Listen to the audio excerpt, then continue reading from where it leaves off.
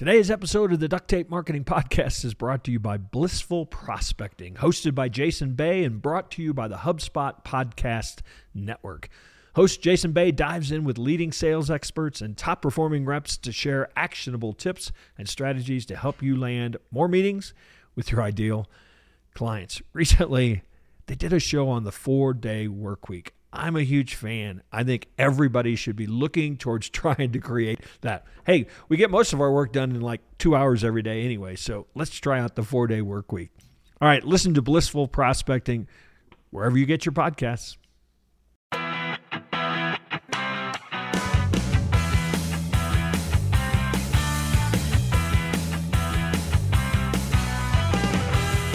Hello and welcome to another episode of the Duct Tape Marketing Podcast. This is John Jantsch. My guest today is Brent Weaver. He's the founder and CEO of uGurus, a business training and education company in the digital agency space. And he also hosts one of the leading podcasts in that niche, The Digital Agency Show. He's the author of Get Rich in the Deep End, Commit to Your Niche, Own Your Market, and Audaciously Scale Your Agency. So, Brent, welcome to the show. Awesome to be here, John. Thanks. So did I say niche right? What do you think? I'm a niche man myself, though. It is what it is, right? I mean, it's maybe my Texas comes through, right? Well, it goes better with the riches or in the niches, right? Than in the niche. It just doesn't rhyme at all, does it? So let's talk about that. However you pronounce it, let's talk about that because that is certainly common advice now, right? Narrow down to a niche, get really good at serving that niche. I find a lot of people, particularly people that are starting out or trying to grow, they get really focused on thinking, oh, I have to pick dentists or whatever it is. And, I have to only work with them. And then they find out 6 months later, they hate it. So, are you all in on that? Obviously, it's part of your title of your book, but are you all in on that, or do you temper that in any way that would be more helpful, I think, to particularly people getting started? Yeah. I mean, there's definitely pros and cons to being a generalist versus a specialist, right? Yeah, I mean, obviously, if we were thinking about analogies, I mean, I have a general practice doctor that I go see on a regular basis, and it's really easy to get an appointment. I can just kind of pop in there. He kind of knows a little bit about a lot of things, but when it comes to like getting heart surgery, I'm obviously not going to go to him. And I have a sneaking suspicion about which one is a member of the Better Country Club. Yeah. But I think that when it comes to agencies, if you don't love the market or the type of business, I mean, I think it's good to separate like the market from the client. I mean, if you work with 10 dentists and you realize like you just don't like seeing pictures of people's mouths, like right, that's totally cool. I'm on my 13th market working with digital agencies. So this idea that you're going to find the one, the first time you go out there, I think is probably not a good expectation. So I think people should be willing to try it. But the reality is if you do work with a specific market, it's a lot more repeatable. You can build processes. Yeah. You can find team members that understand what you're doing. You can create fixed offers. Yeah. There's a lot of upside to having a fixed market. Yeah, and I think something you said there is an important distinction. I mean, what I always kind of bristle at is when I work with a lot of folks starting, jumping out of corporate and wanting to start an agency, and they've been told you need to pick a niche. And so they try to, but they don't have the experience yet to do that. And I think what you just said, a lot of times you find what you like working with. And I actually, I think you can find a narrow focus in types of, like within a niche, types of business or types of business owners or behaviors, of businesses, and I think that's a key part of it. But there's no question, once you find that, as you said, you can, a Facebook ad campaign for, somebody in Milwaukee is probably going to be just as good for somebody in Omaha. So, I think it's good to also, you kind of brought up the niche within a niche concept. So like one of my clients, he actually does focus on dentists. I don't have a lot of clients that focus on dentists, but he has 27 clients in the market, right? Yeah. They all pay him about $3,000 a month. And he gets most of his clients from one Facebook group that has 38,000 members. Now, I don't know what 27 over 38,000 is, but he has a thriving business with 27, like a tiny little like sliver of the market, right? So I think ultimately what happens when people start to focus on a market is they do find themselves drilling down even further, either through a channel or a type of client, a range of clients. And I think if you are the type of person that likes variety, you can also look at a horizontal market, which would be, if you were, let's say, an expert at Shopify stores, hey, cool, we're going to build websites for a lot of different Shopify stores, right? It could be jewelers, could be artists, could be, clothing manufacturers, right? It doesn't have to just be a vertical. Yeah, I think I kind of like the variety is part of it. You get kind of bored after a while. So in the title also, you have scale your agency. I run into a lot of people that confuse growth and scale, and for a lot of people, when they talk about scale, what they really just mean is getting bigger, having more clients. How do you define scale first off? And does it differ from growth? Well, that's a great question. So I think that, you use that term bored earlier too, which I love, right? So to me, scale is we're actually creating systems and processes that are repeatable and that we're growing the business by getting the owner out of the stuff that they're getting bored of, right? And I know a lot of agency owners that are in really successful, growing businesses, but man, I have a lot of gray hair, but they're stressed out, they're overworked, they're involved in every meeting, they're involved in every client, right? They have growth, which is awesome, right? But they don't have anything that's really scalable, right? They're still like the wizard that's spinning all the plates. Yeah. And so I think within, whether it's choosing a market, vertical or horizontal, or a fixed offer, you have to find that element in your business, that lowest common denominator, that atomic unit for scale. And I don't think that's as necessary if you're just interested in growth. But if you're trying to create something really scalable and get yourself out, I think that you've got to find some common denominator. And I think most people, you start getting 10 team members and, 25 clients or something. If you don't have those systems or processes, it's just going to be, growth will actually be a problem, won't it? I've talked to a lot of agencies. I've done a lot of field trips and site visits and hand-on interviews. We were at Effective UI, it probably 7 or 8 years ago, and they had, 120, 130 team members. They worked with corporations across a huge myriad of the Fortune 500 and Fortune 5000. They had a very diverse set of people that worked there. Their lowest common denominator, I guess, was kind of two things. One, it was around the UI, UX of, these different businesses and that kind of problem solving. But the other was the billable hour. They were unapologetically focused on maximizing the billable hours that business sold. They weren't confused on their model. They knew what their model was. They knew generally how much clients needed to spend for them to be a client of their business. And so I think that, they achieved insane growth, but it was really complicated. They had to have a lot of really smart, a lot of really expensive salaries. And so while I saw that they got a lot of growth, I don't know if I would have looked at their business and said, wow, that's a really scalable system. I could see that growing to 1,000 people, right? It was impressive, but I don't know if I would consider that to be scale. So in the agency world, there's a lot of conversation around retainers versus project work. Where do you fall on? I'm guessing, if you're going to own your market, if you are going to, brand and package your offerings, you're probably going to be more towards the retainer. I think it depends what your goals are. There's some pros and cons, usually a retainer relationship ends when there's, some unhappiness with the client and vendor relationship, right? What the retainer's ending. Right? Yeah, what am I getting again? Who is this person we're paying? Why are they billing our credit card every month, right? And so I think that you can, there are some pluses to a project where you've got this fixed life cycle and you can really create a choreographed experience for your clients in that space. What I would level it up to, without even thinking about whether a retainer is best or whether project best, I think there's different types of work that lend themselves to both. But I think as an agency, it's how do we create a killer offer? How do we make something that when we're sitting in front of a customer, it's it's so good, it's it can't be refused. And so I think that should always be the goal, right? Whether it's, a big $50,000, pitch, how can we remove risk for the client? How can we mitigate risks? How can we promise or show proof of results to where we're going to really blow them away and just make them so excited to move forward?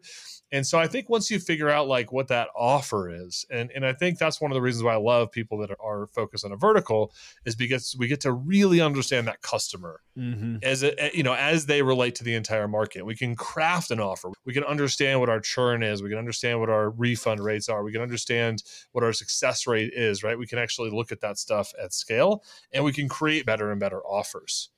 And so I think when you get to the point where you can make an offer where you say, pay me $5,000 a month. And if you're not getting, if you didn't get 10 clients in the next 90 days, I'm going to give you 100% of your money back. Or and one of my friends, he actually even will write a check for $5,000. He says, I'll give you all your money back and I'll pay you $5,000 if I don't get this result. And I think if you're going to get to that point of being able to create offers, like you need to know your customer like better than they know themselves. You need to know your processes and your results better than, anybody else. And you need to be so confident to be able to offer something like that, where it's truly an offer that somebody can't refuse. So I always push people to focus more on their offer and also build the model that's right for you. If you want peace of mind and you want that consistent cash flow, then, it's probably better to be on a retainer kind of model. Sometimes people say that projects are easier to sell to retainers. I don't know. Yeah, I tell you, the model that I love is you sell a project that leads to a retainer, because it's a lower risk, it's a lower risk for them. They get to see the value, they're bought in now, like they have a relationship and they're like, how can we keep working together?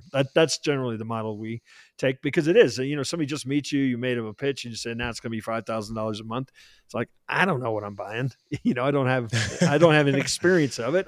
You got proof, you got other people you've helped, but that's, to me, I think a lot of times people go for that long-term retainer too fast in a lot of ways, even if that's their model. And now let's hear from a sponsor. Running a small business means doing it all. You deserve an online marketing platform that does the same. SEMrush is an all-in-one platform that will lighten the load, handle SEO, social media, and advertising all in one place. Attract new customers, save time and money on marketing, and get ahead of the competition. If you're new to online marketing, no problem. SEMrush will get you started. If you're ready to grow online, try SEMrush free at semrush.com/now. That's semrush.com/now. So you have a framework in the book, 5 A's. Every good book has to have a framework. I will say, when I was reading about the kind of the layout of your framework, I was very happy to see that you were telling people they actually needed to think about content differently, that it wasn't about more content. It was about content that was strategic and it wasn't just blog posts. So I guess maybe comment on kind of how you see the role of content, and then maybe we can get into the 5 A's. Yeah. Well, I think that something that should be thought about with any content is distribution. Yeah. And I look at, if you are trying to get into a new market, and you gave that example earlier of, people leaving the corporate world and not having the experience. And so I think a mistake that a lot of people make is they start their business, or they start their agency, and they go, oh man, I need to do content, right? So they create a Facebook fan page or, a business page, and they create their website. They start to blog on their own site. And in the book, I kind of talk about this garage band effect, right? It's like, imagine if the Beatles, they're like, all right, we're going to make it big. And night after night, they play in the garage, right? And they just hoped people would come and watch them. Now, obviously they were all good musicians and they had a plan, but they, what made them big was they went and pitched themselves to the local clubs, the local venues. And that's what differentiates them from the hobbyist bands that just get together on Friday nights and jam and, smoke weed and drink beer together and have a good time, right? Which there's nothing wrong with that, right? They're probably having a really good time, but if they want to make it big, then going out and putting yourself in front of a judge and a jury is really important. It's so important to get that rejection. And so when you're thinking about content for your agency, I think it's equally, if not more important, to think about that distribution component, right? I've got an idea, I have something to say, and I need to go out there and find somebody who's willing to put my stuff on their platform. And I think every time you then get a blog post published, every time you show up and do a webinar on somebody else's platform, the amount of credibility, the amount of refinement, right? You have to show up a little differently when it's somebody else's stage, right? They're a filter, but they also have higher expectations. And so I think if you're going to approach content as a new agency, it's harder because you're not going to at first it's going to feel like you're not getting anything out there. You're like, oh man, wouldn't it just be easier if I could just tweet on my own account, right? So you're not going to get a lot of stuff out there, but what's going to happen is when you do, you're going to build audience like that. So within the first 6 months of launching uGurus, we were a nobody and we had a list of over 10,000 people, 100% organically, because we went and got articles and content published on other existing platforms that have been around for 10 years. Yeah. Yeah, I'm a huge proponent of being guests on podcasts. to me, that's one of the best. They solve so many issues on top of getting your word out there and getting somebody else to say you have something to say. It's great for SEO. Just because, I'm going to promote the heck out of this episode and probably point back to YouGurus, and that'll be a nice link. and now that I have a list, right, I can promote it too, right? I mean, which that happens, right? That does happen. I mean, after a while, you get to build up some assets, and then you get to use those assets to create partnerships and to feature other people, and to, there is some stuff with that. But I always say, like, there's owned media, and there's kind of media that you rent. And when you first start out, I think if you go into like the rent media space, it's going to help you build platform for yourself later. It's a really long road to build your own audience. Yeah. I've only been doing it for 30 years. So just like John, right? Okay, we're just putting your 30 years in, and you too can have a platform like Duct Tape Marketing. So let's talk a little bit about YouGurus. You're doing consulting with agencies and helping them grow, but you also do events, pretty good size events. You have an academy there. So maybe just obviously invite people to check it out, but also kind of give a little 10,000 foot view of what you do at YouGurus.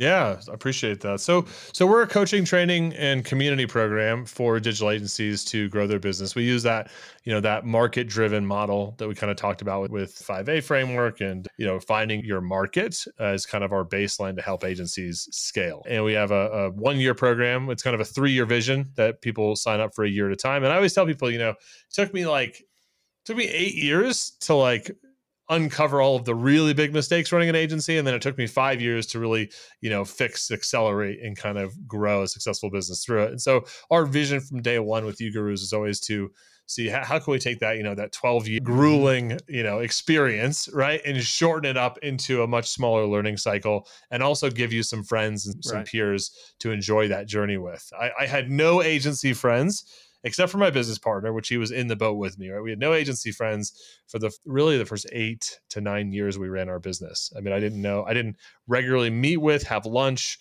collaborate with in any meaningful way, really any other agency owner for the first 8 years of my business. And it was lonely, and it was hard, it was stressful. And in entrepreneurship was a lot more fun when you have friends. Yeah. Yeah, no, I think there's no, especially the world we work in today, COVID aside, I mean, people, don't have offices that they go and sit in, with the 20 people, even if they have a team of 20 people, it can be kind of lonely. So having, just as you said, somebody else who can say, well, here's the mistakes I made, maybe you can learn something from that, just kind of shortens the curve for sure. And it's just yougurus.com, right? That's right. Awesome. That's right. All right, Brent, thanks so much for stopping by the Duct Tape Marketing Podcast, and hopefully we'll run into each other one of these days out there on the road. Awesome, man. Thanks, John.